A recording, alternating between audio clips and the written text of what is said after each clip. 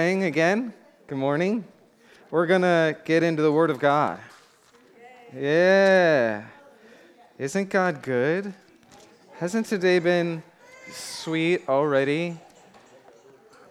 I'm so grateful for just the testimonies of His goodness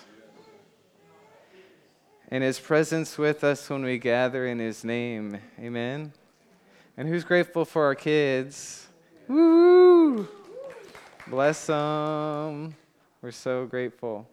Before we jump into the Word today, this is the Word because the Word is living and active, and those testimonies really touched me this morning of just the way God has moved in faith and spoken to our hearts, and the spirit of prophecy is revealing Jesus to us.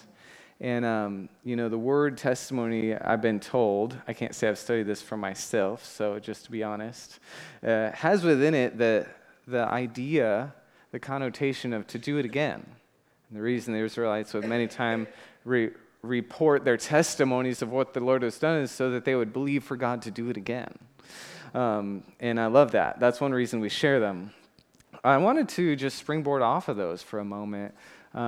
Especially what Miss Irene shared in terms of lament or loss that some may be experiencing, and want to release the grace of God on you in that moment for the Lord to meet you, just as He spoke to Miss Irene. I believe He wants to speak to some of you who may be in a place where, whether it's personal life situations, individuals in your family, or just, the state of the world have caused a sense of lamenting in your soul. I believe Jesus wants to lay His hand on that and give you grace in that. And if you're that in any way, experiencing that, or when she shared that, you were stirred, would you just raise your hand right where you are?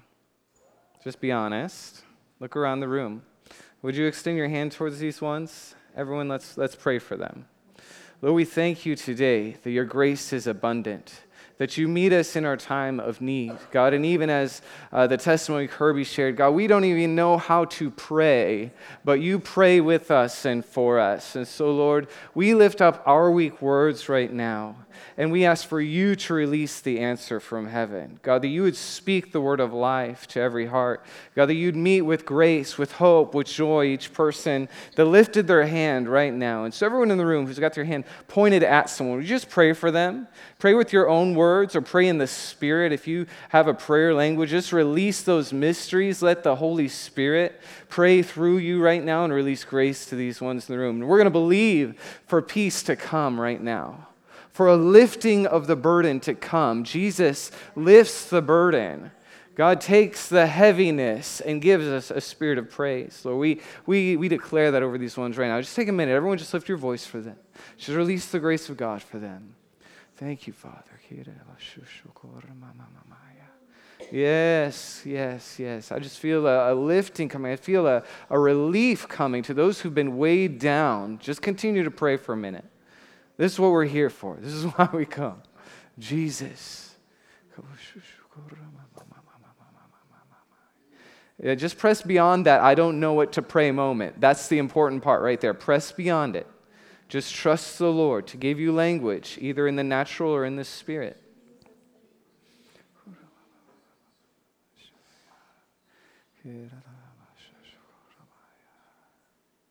Hallelujah. Yes, thank you, Father. Thank you, Father. Thank you, Father. We thank you that you lift every burden.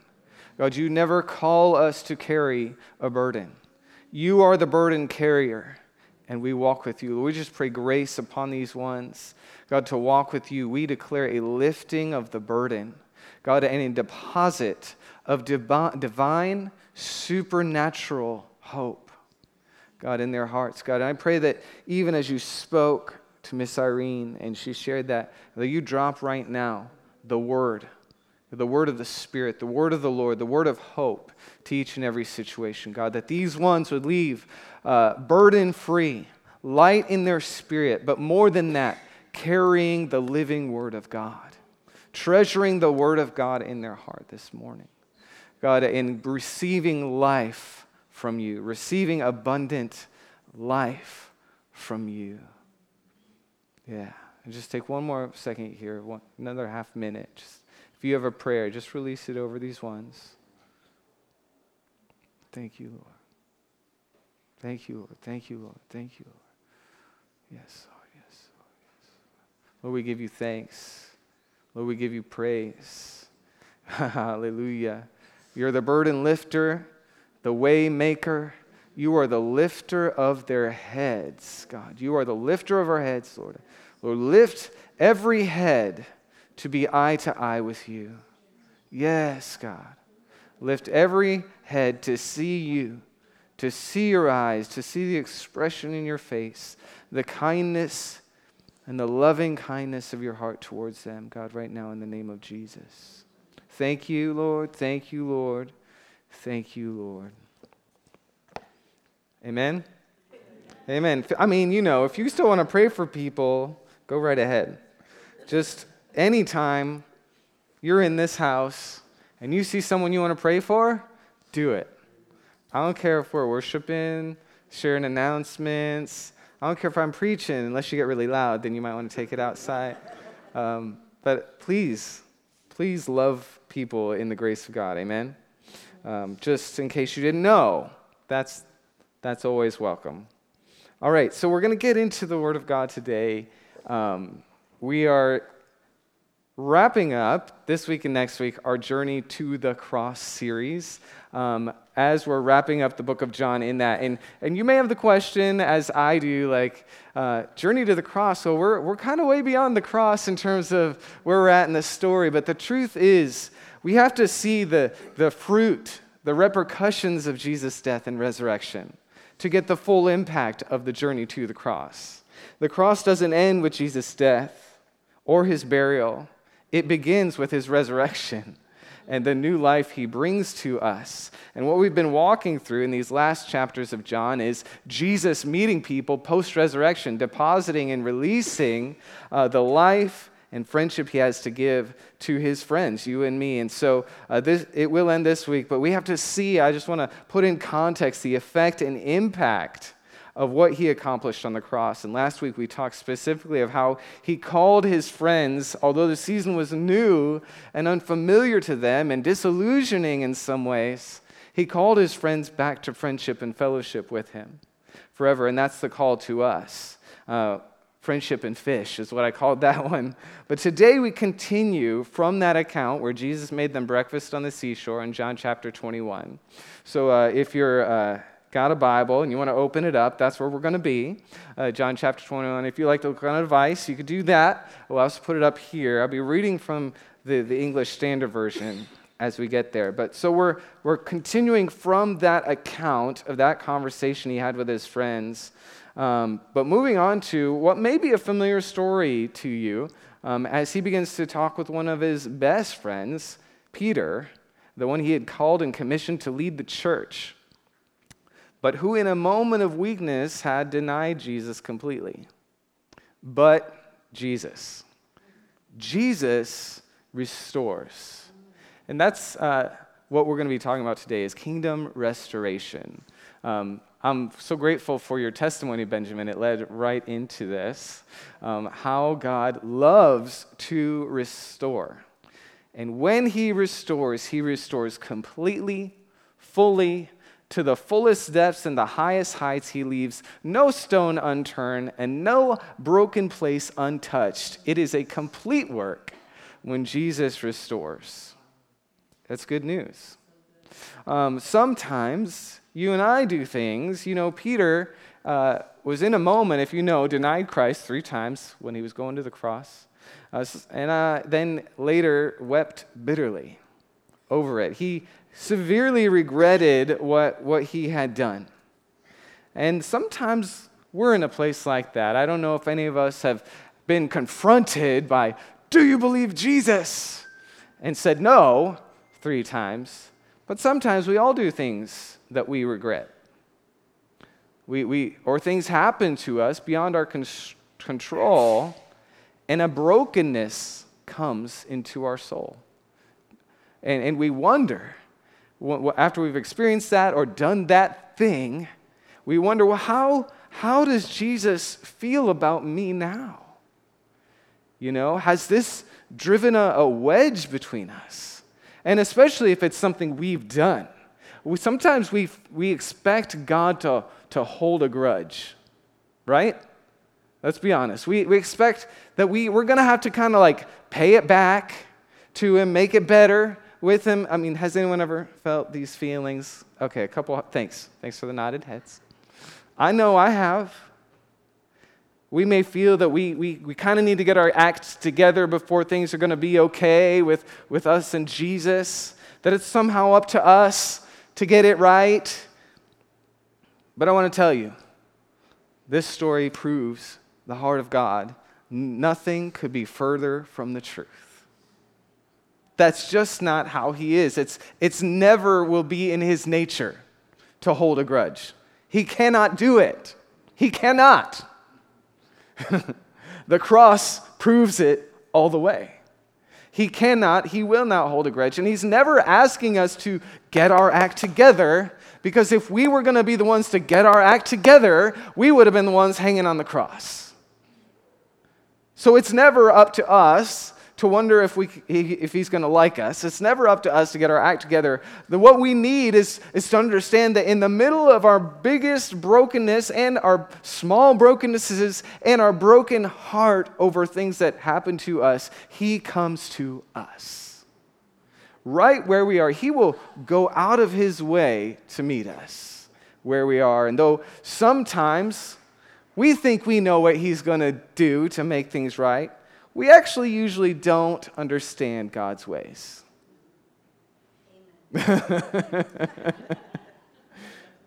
What we do know is that all of his ways are perfect. Everything he does is just and true. Just and true. Those are building terms, It's just, it's true, means it's even, it's flawless, it's straight, it's true. You can plumb line to it. Every one of his ways is just and true, and he is the God of restoration. When something is not just, when it's not true, he is the one that will come and make it just and true. That's the God of restoration. And he promises that he will come and restore all things. In fact, he ends the book saying, "Behold, I make all things new."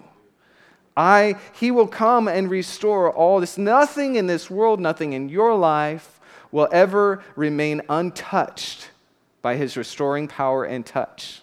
Hallelujah. That's good news, because we know we're not there yet in our own lives when we look at the world around us, but we can always have this hope that nothing in this world will be left untouched. He will restore. He will cause all things to become like him, in him, just and true. Amen? He's the God of restoration. And he doesn't restore to our standards, he restores to his. His never-failing standard. What does it mean to restore? The definition's been up there, but simply to return or repair to our original state or design. I think that's more important in the biblical Jesus narrative, to understand he doesn't restore us to what we were. He restores us to what he originally intended. And he will restore all things back to what he originally intended. Even the creation we live in today is still marred and marked by the sin and fall of man, but there will be a day when even creation is restored back to his original design. Nothing will be untouched. And we know restoration in the natural, with old art, and when they come and restore, a painting to its original glory, or, maybe classic cars get restored, or, I have a lot of dental work, and they go in, they say they're going to restore the tooth, but in all of these things that we know of restoration, they are never back to their original design. They're never what they once were. In God, they're always what they were meant to be. I love that. And his restoration always involves removing the agent of destruction, removing the agent of decay, completely and forever. It's never coming back. That's the work that will take place in every part of creation, but it starts with you and me. It starts in our hearts as we walk with him. We, man, woman, humanity, are the crown jewel of his creation, the one who which he said, it's very, very good when he made us. And he starts with us. He starts with our souls. So as we get into this account of him restoring his friend Peter, let's pray. Thank you, Jesus, that you are just and true in all of your ways, that you're faithful, and you will be known as the faithful one, faithful, true, and you will be seen as faithful and true when you return. Well, right now, today, in our story and in your story, I pray that you would do the work of restoration in our hearts. God, anything that's broken or broke down, God, you would come today and remove the decay. You would come today and deal with the agent of deterioration and make all things new. We believe that you are able and that you want to. And Lord, we believe that you will. Thank you for your word that's alive and active today. If you agree, say amen. Amen. So John chapter 21, picking up where we left off last week, I'm going to read through this one fully, and then we'll unpack it today, starting in verse 15. Follow along with me. So when they had finished breakfast, Jesus said to Simon Peter, Simon, son of John, do you love me more than these? And he said to him, yes, Lord, you know that I love you. He said, and Jesus, he said to him, feed my lambs. Verse 16, he said to him a second time, Simon, son of John, do you love me? And he said to him, yes, Lord, you know that I love you. And he said to him, tend my sheep. And he said to him a third time, Simon, son of John, do you love me? Now Peter was grieved because he said to him that third time, do you love me? And he said to him, Lord, you know everything. You know that I love you. And Jesus said to him, feed my sheep. Truly, truly, verse 18, I say to you, when you were young, you used to dress yourself and walk wherever you wanted. But when you are old, you will stretch out your hands, and another will dress you and carry you where you do not want to go. And this was said to show by what kind of death he was to glorify God. And after saying this, he said to him, follow me. We're going to stop there. There's a little more at the end of John 21. Read it on your own. But I want you to see this moment because this was a restoration moment. If you know the story, you know that Peter had denied Jesus 3 times. When Jesus had been taken away, was on trial, Peter and John were out in the courtyard, and he was asked directly, hey, you're one of his followers, are you not? And he said, no. He said, no again, and he cursed, and he said, no. And Jesus has even prophesied to him that he would do this. You're going to deny me 3 times, and the rooster crowed. And so it came true. The rooster crowed, and Peter, heartbroken, heart sick, wept bitterly. So Peter's been carrying this lament, if you will, this brokenness, this I have failed the Lord. All of this time, even after Jesus has shown up in the room a couple times with the disciples, you can only imagine the dynamic in his own heart, the questioning in his own heart. What does he think of me? You know, and he knew, and they both knew, that Jesus had commissioned Peter before this, that he would be the rock, that he'd be the leader of the church. And here he has denied his Lord and Savior 3 times, even after saying, I'll die for you. I'll die for you, Jesus. I'll go all the way for you, Jesus. But in that moment, denied him 3 times. And so here he is 3 times, and Jesus comes. I mean, you have to imagine that had to be why. You know, he's carrying around this shame. He thinks, I'm completely disqualified. Why else did he charter this fishing trip, right? in the first place. It's like, well, there's no way I'm going to be able to lead God's people now. I might as well go back to catching fish. I've thrown it all in the trash. We gotta make a living somehow. And so he's carrying around this shame and is about to, in his mind's eye, he sees only a future where for the rest of my life, I remember I denied my best friend, my Lord and Savior, and now I have to carry this for the rest of my life. I've betrayed not only my friend, but the Son of God.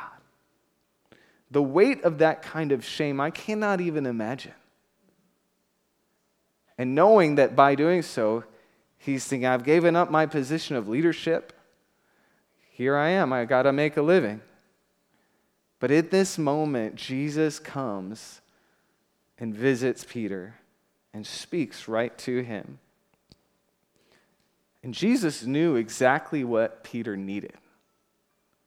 He knew exactly what would bring restoration to Peter. I love that Jesus doesn't come and throw the book at him. He could have. Jesus come, Peter, you bore false witness about me. You broke one of the big 10. You know better. What were you thinking? This would have been us, right? Coming back. What was wrong with you? We would have thrown the book at him. And sometimes we still do, folks, don't we? There's a lot I could say about that. But I'll say this. Can we learn from the Master today? And how he deals with the one who's broken, shamed, downtrodden, thinks they've thrown away their calling, thinks they're disqualified forever. Can we learn from the Master today? Could you just stick this in your back pocket beyond today's message? And when you're thinking about people who've done wrong, who've broken the Big 10, who are aware of their shortcomings, who are aware of how they've failed God and failed their friends, can we remember Jesus and how he came? Jesus came and spoke directly to Peter, and both of them knew the elephant in the room. But the way to dismiss the elephant in the room wasn't to talk about the elephant in the room, but to return Peter to true north, to restore him to true fellowship. And Jesus knew that he needed to come and cleanse completely. Now, let's be fair to the situation. It's not that grieving had not come. Peter had grieved. Peter was sorry. He wasn't defiant. There's a difference in how we deal with people when they're defiant or don't want to repent of their sin. Peter had repented, but he thought all hope was lost. Peter was sorry, but he didn't know what else to do. And in this moment, Jesus comes to him. And a lot of times we think that's where it ends with us. Like we do something wrong or something terrible happens in our lives and brokenness comes and we come to the Lord and we confess it and we hope and hopefully we believe that there's forgiveness. But most of the time, many times, we don't know that there's actually restoration that God wants to give. We think, I'll just get forgiveness and it'll be okay. I mean, I guess I'll never step out on that limb again. I'll never be that bold again. I'll never really go out crazy in faith again because I really blew it that time. But God will forgive me and I'll just take a different path. But we have to understand that when we confess our sins, 1 John 1:9, God's desire is that he's faithful and just to forgive us and cleanse us completely. That's restoration. So let's not just believe God for forgiveness when there's brokenness. Let's believe God for restoration, because that's his promise, that he cleanses completely. He makes us new again. And then you know what he does? He makes us new again. And then you know what he does? He makes us new again. Like the promise never runs out, FYI. Well, God made me new at salvation. He didn't stop there. He restored you to the standard, but I messed up. He'll do it again. But he restored me 85 times. He's not done with you yet. He will restore completely, and his goal is to cleanse completely. And so when Jesus came to Peter on this day, his goal wasn't just to get a confession that was already made.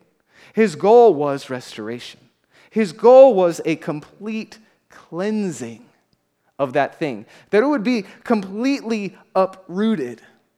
And Jesus comes at him as Jesus does, gentle yet bold and direct. Instead of talking about what happened, which they both knew, instead of addressing the elephant in the room, he goes right to the source and begins to speak to the root. He goes, Peter, I'm not here to wash off the dirt. You know me well enough to know I love you. You know me well enough to know that I forgive you. I'm not just here to wash off the dirt. I'm here to take it up by the root. So in fact, you'll never be the same again. I've come to cleanse you completely. And what he's teaching us is that the kingdom of God is about restoration, and the kingdom works by love, and the kingdom works by dependence on the king.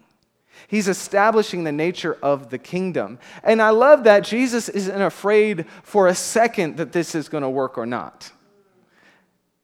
He's not thinking, oh, who's next in line for Peter's position? You know, if this doesn't work out, I need a backup plan. Maybe John, who apparently was following them the whole time. That's a whole other fun story to talk about. He's talking to Peter, and his hope and his faith is in the one who he called, Peter. And his hope, his faith is that if he does the work of restoration, Peter will still be what he prophesied he would be. That Peter will still fulfill his role, and he comes determined and not afraid. Determined and at peace. And he speaks right to the heart of the matter and asks 3 times, Peter, do you love me? Feed my sheep. Peter, do you love me? Yes, Lord, you know I love you. Good, feed my sheep. Peter, do you love me? Lord, you know I love you. Feed my sheep. And then he goes to tell him a story, a little parable. He said, you know, you've lived most of your life in your own strength, making your own decisions. You dress yourself, you go where you want, but I tell you the truth, your life is going in a different direction. And you're going to come to a day where you can't see where you're going, and someone else is going to address you, and they're going to lead you where you don't want to go. But at the end of the day, here's what you need to do. Follow me. And don't think that was just a side story he was telling about decades later. He's painting the story of Peter's life for him. Peter, you've been strong. Peter, you've been independent. Peter, you're a natural leader. People will follow you. But in my kingdom, your strength in the natural as a leader, when you come into a spiritual place, your strength will fail. And that's what happened. You look at the natural scene where he's in the courtyard with that girl, and she's like, hey, you're one of his followers, aren't you? And he's like, no, I'm not. And you think, what happened to Peter in this moment? Strong Peter, I'll die for you. Jesus, Peter. And what happened? What happened was Peter was not in a natural leadership situation. When Jesus is headed to the cross, we're entering into a nature of things that is completely spiritual. And what had come against him was not the voice of a little girl, but all the accusation of hell, trying to take down the future leader of Christ's church. Where Christ is about to go on the cross to birth his church and his kingdom on earth as we know it forever, all of hell is arrayed against Peter through this little girl. And here's the moral of the story. It doesn't matter how strong you might be in the natural. When you come into the kingdom of God, you've entered into a spiritual realm. And your strength, no matter how strong, will crumble. Because the spiritual forces that we've entered into are way bigger than our human frame. How could he fall in the middle of this conversation with the little girl? Because what's behind the little girl was all the forces of hell. And your strength, no matter how strong in the natural, will crumble before the spiritual forces of hell if you're trying to stand on your own 2 feet. So God had to restore to Peter to the place of understanding the kingdom he had been brought into. To understand the kingdom in which he would be the rock that the church became built upon and to restore him completely. Jesus knew how to do this, and he sees us as we are. And here's the story. I don't believe Jesus doubted Peter's love. Lord, you know all things. Peter even confessed it, right? You know all things. You know that I love you. So why did Jesus question Peter this way? Because Peter needed to be convinced of his love for Jesus. Jesus knew. He saw to the heart of it. He had no doubts. He knew.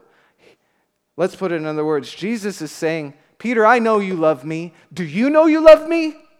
Do you believe you love me after what you've done? Do you believe that you still love me? Because I know you love me. And I'm going to dig through by asking the question, do you love me, Peter? Do you love me, Peter? Do you love me? So that Peter had to answer every accusation that had been clinging to him. To say, I do love you, Jesus. Do you love me, Peter? And the next layer of junk and accusation, I do love you, Jesus. Do you love me, Peter? The depth of where that root had landed and the grief that comes when he saw it. Lord, you know I love you. She said, Jesus saying, I know you do. And now you do too. Now you do too. Jesus isn't at a doubt to whether Peter loved him. He's not a doubt as to whether you love him either. Do you know why? Because that love didn't come from you. The only reason you have faith in God, the only reason you love God is because he planted that seed of love inside of you. And he knows that seed is faithful. And he knows that seed will live. And he knows that it's genuine. It doesn't waver because it's not your love, it's his love on the inside of you. And Peter needed to see it. That it wasn't about the strength of his conviction. It wasn't about the strength of his commitment. Because our strength, our commitment, the commitment and strength of the flesh under spiritual pressure will always break. But if Jesus can help us see to the seed of love that he planted within us, we understand that our love is real because his love for us is real. And it's not fueled by our emotion or our ability to fulfill our requirements or our ability to feel it or our ability to perform perfectly. That love is real. And it doesn't waver because his love doesn't waver. And we understand that we must enter into a dependence not on our own strength or our own commitment, but a faith in his strength, a faith in his commitment to us. Jesus did not give up on Peter, and he won't give up on us. It's that time of year, right? Have you ever, any of you out there doing yard work? Pulling up the weeds? Some of them are small, right? And you can pluck them up with your fingers and, hey, there it is, got it all. Some of them, though, you got to grab that thing, you got to twist it, and you got to tug. And then you got to tug. And you got to tug again. Doesn't it feel good when you get that thing out rooting all, yeah. Jesus was doing one of those with Peter, wasn't he? This root of accusation, and let's face it, the root of pride and self-strength runs deep with this one. He had to press on it. He had to twist it. He got to uproot that thing. And in one sense, Peter in this moment is completely decimated from the standpoint of his own strength. I have failed completely, but the love of God hasn't failed me. You know what that perfectly qualifies him for? Now you get it, Peter. You're going to be the rock. And from this stone, I'll build millions and billions of living stones. And guess what? Here we are. Because it worked. When Peter had called off and admitted to the complete weakness of his own strength, he could faithfully be used for Christ to continue to build his church for centuries. And here we are. And guess what? We're here because there are millions and billions who've gone before and bumped into our own strength and our own failures and found ourselves wanting and weak before Jesus. And he comes and he speaks to our hearts and he says, I see that root in you and we're going to take it out and you're going to understand that my love for you is true. Your love for me is true. And it's by my strength and my grace that this church will stand. And you know what the really cool thing about this is? It's not just about standing. But when we understand that the kingdom works by love, the love of God, and that the kingdom works by complete dependence on the king, is where we become that force that hell cannot prevail against. That's what he prophesied to Peter in Matthew 16:18. He says, Peter, you're going to be the rock, and I'm going to build my church. And let's be clear. The church is not about a building or an organization. It's people. It's you and me. He said, I'm going to build a people. And this people is going to be unlike anything you've ever seen or experienced. They are going to be the one thing that hell cannot prevail against. And you know what makes us able to not be prevailed against, but to prevail against every scheme of hell is the love of God and our complete surrender and dependence upon him. It is an upside down kingdom, friends. We got to be strong, you know. We got to make this thing happen. And when times get hard, we got to buck up. No, lean into the love of God and surrender to the strength of God. Understand you've entered into a spiritual kingdom and flesh strength will break. You've entered into a spiritual kingdom. You have to depend on the strength of the King.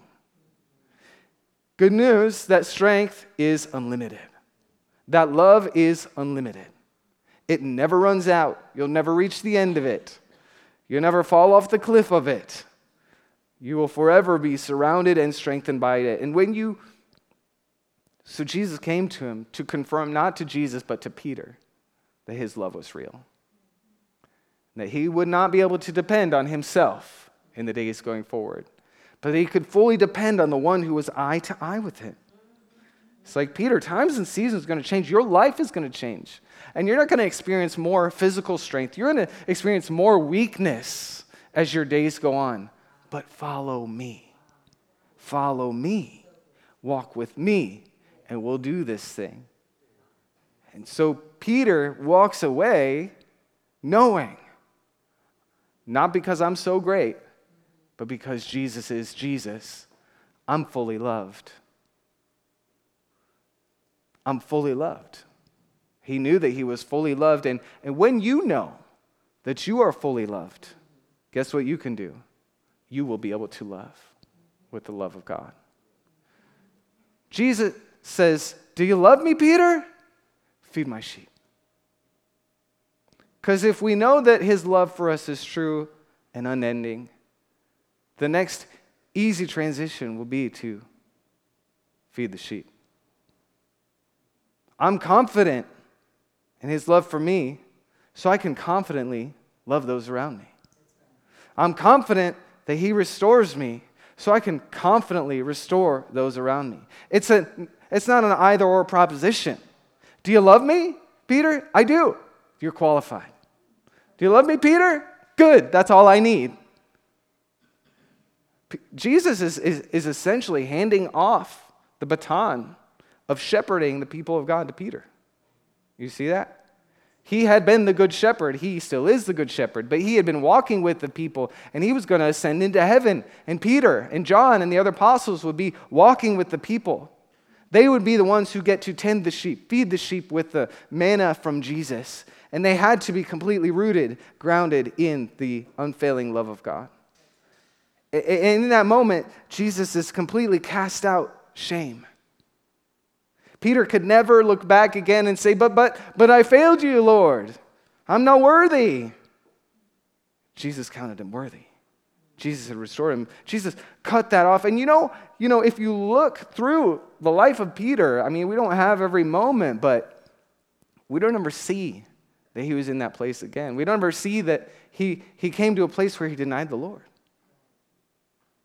Why is that?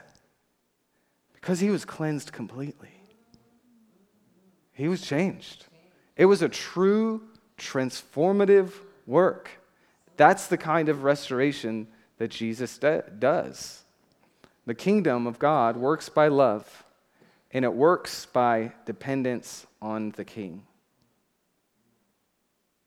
Your gifts, your training, your personality will carry you some places. But to truly enter the fullness of God's purposes for your life will always require complete dependence on Him. Doesn't mean those gifts aren't from God, but they have to be supernaturally empowered. Doesn't mean your talents aren't from the Lord, but they're not yours. They're His. That whole pride thing is a double-edged trap, right? Peter had entered into in some ways. It will make you believe you can go higher than you really can, and it will take you lower than you ever imagined. That pride thing will get you. And God opposes the proud. He gives grace to the humble. And whatever Jesus has called you to do, depend on Him. Not your own ability or strength. That's the way the kingdom works. Following Jesus is not a natural decision. It's a transference into a spiritual kingdom. That's how we follow. And by doing so, we enter into things like we've never imagined. We enter into wars that we can't handle on our own, but God. And you might say, we're going to need to draw this to a close, but you might be saying, I'm not Peter, I'm not a big leader or anything. Is this really for me? Yes, it is. Leaders in the kingdom, let me say it this way. Every believer in the kingdom is a leader. If you follow Jesus, you have influence because God calls us to be like Jesus. And Jesus came as an example, as a model, and as a servant. And everyone who knows Him gets to be an example of Him to the world around them. Everyone who follows Jesus gets to be a model of the kingdom to the world around them. They get to be a servant to the world around them. So yes, this is for you. This is how He established in the first. It's how He will establish in everyone who follows after. Even as Jesus was on this earth, so are we. Isn't that what the word says? He came to show us the way we're supposed to live. By walking in it, by living in it. He was providing a template, an example. Every believer has influence. Every person in the kingdom of God has influence. It starts with you. You influence yourself first. You lead yourself in the kingdom first and lead yourself well. But then the Lord puts people around you. Your family, your neighbors, your coworkers, people in line at Dollar General. You have influence. You get to be an agent of the kingdom. So yes, it's a story for you. This story is for you. And He looks you in the face and says, do you love me? Do you know that you love me? I know that you love me. Do you know that I know that you love me? All right, now we're getting somewhere. Now go feed my sheep. Go love. Go lead. Go serve. Go speak. And not in your own strength, not on your own qualifications. Don't whip out your resume. What do you need? What's your resume? If I'm going to lead, if I'm going to serve, if I'm going to speak, if I'm going to love the sheep in Jesus' name, how do I qualify myself? Lord, I love you. Period. End of story. It's like, good. Feed my sheep. And in the church, Peter talks about this. Of course, Peter talks about this. Is a peculiar people being built like living stones or living rocks. Your life touches someone. Every brick is built on another brick. Your life touches someone. But I'm not qualified. Do you love Him? Yes, you are. Feed His sheep. Jesus cares too much about us to let us walk this thing out in our own strength. Because He's the one that builds the church. And He's going to see to it that every living stone, that's you and me, is strong and secure in love, confident in love, confident in loving, and built up in the strength of God, the faith of God, the truth of God. That's how He builds something beautiful. a people for himself. That's how he builds something powerful of people belonging to God. That's how he builds a force that hell and its schemes cannot reckon with. In fact, I believe the reason hell can't reckon with us, little weak old us, is because hell can't understand how God can supernaturally strengthen weak people like you and me. But he does. And he's really good at it. A people who are fully in love, a people who are known by God, a people strengthened by his grace. It's so good, it's so simple that Jesus could say, hey, I know you love me. You love me. Do you know you love me? You know you're weak. You know you need me. Let's go. I can work with that. I can work with that. He's doing a work in you. And he's restoring you. Let's stand together. Justin, can you come on up? It's so amazing how simple the truth of God's grace is. That only true love for Jesus will help us to stand in the days that we live. And the strength of divine dependence, meaning we lean on God, not ourselves, will always win. It's never just enough when we lean on him. It's more than enough. And he's making all things new. Let's come before him in prayer. Jesus, we thank you that you are faithful and true, that you are the restorer of all things, and you make all things new, and that you yourself desire to bring all things into newness of life. God, that wherever something's been broke down or lost in us, whether it's our own doing or the actions of others against us, you see it. You know it. And I believe you're coming to restore. You're coming to rebuild. You're coming to reclaim. You're coming to repair, to set things right that have been made wrong, God, in our hearts and lives. And we thank you for that work. We thank you for the divine work of the Holy Spirit coming even now. God, I thank you that you're coming to individuals in this room, and you want to speak the words of life. God, you're going to come and cleanse completely. Come and cleanse completely from all unrighteousness. Set us free. Set us free, God, from accusation. Set us free, God, from the pride that so easily entangles us. Set us free from self-reliance. And free us to lean on you. Free us to walk with you. Free us to follow you in the fullness of life that you give.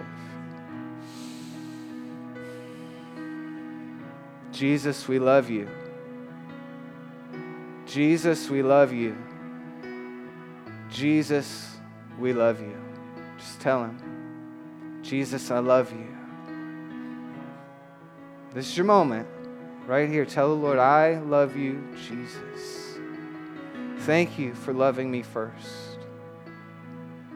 Thank you for loving me first. You know I love you, Lord. You know my love is real. It may be weak, but I'm yours. I love you, Jesus. Just open your heart to him this morning. I believe he comes to some of you to do a restoring work right now, even in this moment. We're going to stay here for a moment. It says he comes to restore. The word says he comes to restore the things, even the things long devastated, to repair the breach, the places where things have been broke down, where there's been a lack. The Lord comes to restore the devastated places. And he wants to speak the words of life over you today. Thank you for it. Thank you, Lord. Thank you, Lord. And I believe in some way, every one of us needs a restoring work in our hearts. But there are some today where you've been feeling the pain. You've been feeling the wound. You've been feeling the distance of things that have happened, either your own mistakes or the tragedy of others against you. And you've been feeling the wound. And you feel the distance and you wonder, how can I make things right between me and Jesus?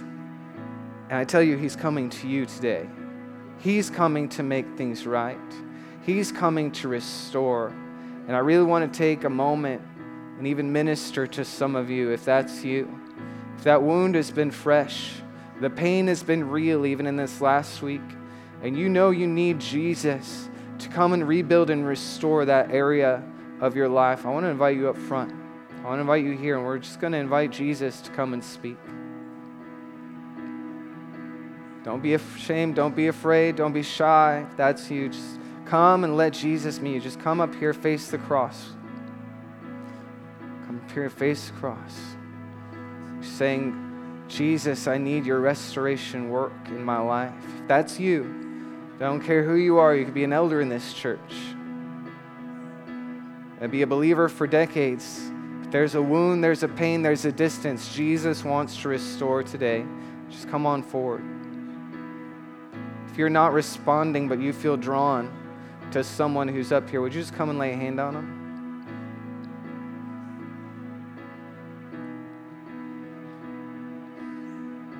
We're just going to invite the voice of Jesus right now to every heart. Jesus, just as you spoke the words exactly needed to the heart of Peter, we release the voice of the Lord over every heart in this room, God. We release the words of Jesus, the expression of Jesus to come right now. Come near. Right now, come close. Right now, Lord Jesus, come. Right now, King Jesus, speak your words. Come right now and speak your words of life, Jesus. If you're gathered around someone, just listen first. Just listen and let the Lord prophesy life through you. But listen and speak the word of the Lord. Don't speak your own words. Speak the word of the Lord. If you're in the room and you haven't responded, right where you are, you can listen. Say, Lord, speak. Speak the words of life to my heart right now. Speak the words of life to my heart right now. I'm listening. Come and restore the broken things right now. Let's just stay right here for a minute as Justin leads us in a song. Just let the Lord minister. Come, Lord Jesus. You're bringing beauty for all that is broken. Yes. You're turning around the things that feel hopeless. Yes, come, Lord. Come, Lord. You'll restore all that is lost. Yes, come, Lord. Come, Lord. Come, Lord. Thank you, Holy Spirit. Thank you, God. Thank you, God. Yes, God. You're bringing beauty for all that is broken. Yes, God. You're turning around Yes. things that Come. feel Yes. hopeless. You'll restore all that is lost. Bringing a new song. Thank you, God. Thank you, God. Thank you, God. You're bringing beauty from all that is broken. You're turning around the things that feel hopeless. You're restoring all that is lost. Putting a new song in my heart. If you don't sense the Lord doing something specific in your own heart, I want you to look around the room. Ask the Lord to show you someone to go bless right now. Anyone in the room, just to release words of life over. Listen in and speak the word of Jesus over someone. Just go to somebody now. Lord, who would you have me minister life to? Who would you have me speak your word over? Just go to them right now. Just take a moment and do this. Then in a minute, Justin's going to lead us in a chorus we all know. We'll wrap up. Lord, we thank you that you come to make all things new. We thank that you give beauty for ashes, God. And today I pray for a sweeping out of ashes, God, in the corners of our hearts, God. God, I pray for beauty to be restored. I pray for the hand of Jesus to touch wounded places. God, to heal things long devastated. Lord, I pray for relational places of brokenness, God, to be healed today. God, for places where roots of bitterness have been growing, God, that you would right now come in kindness and uproot every root of bitterness, God. Come in kindness today and uproot every root of self-reliance. Come today, right now, Lord, and uproot every root of pride in us, in Jesus. God, and come restore back to original glory, back to communion with you, God, every person in this family, God, we ask in the name of Jesus.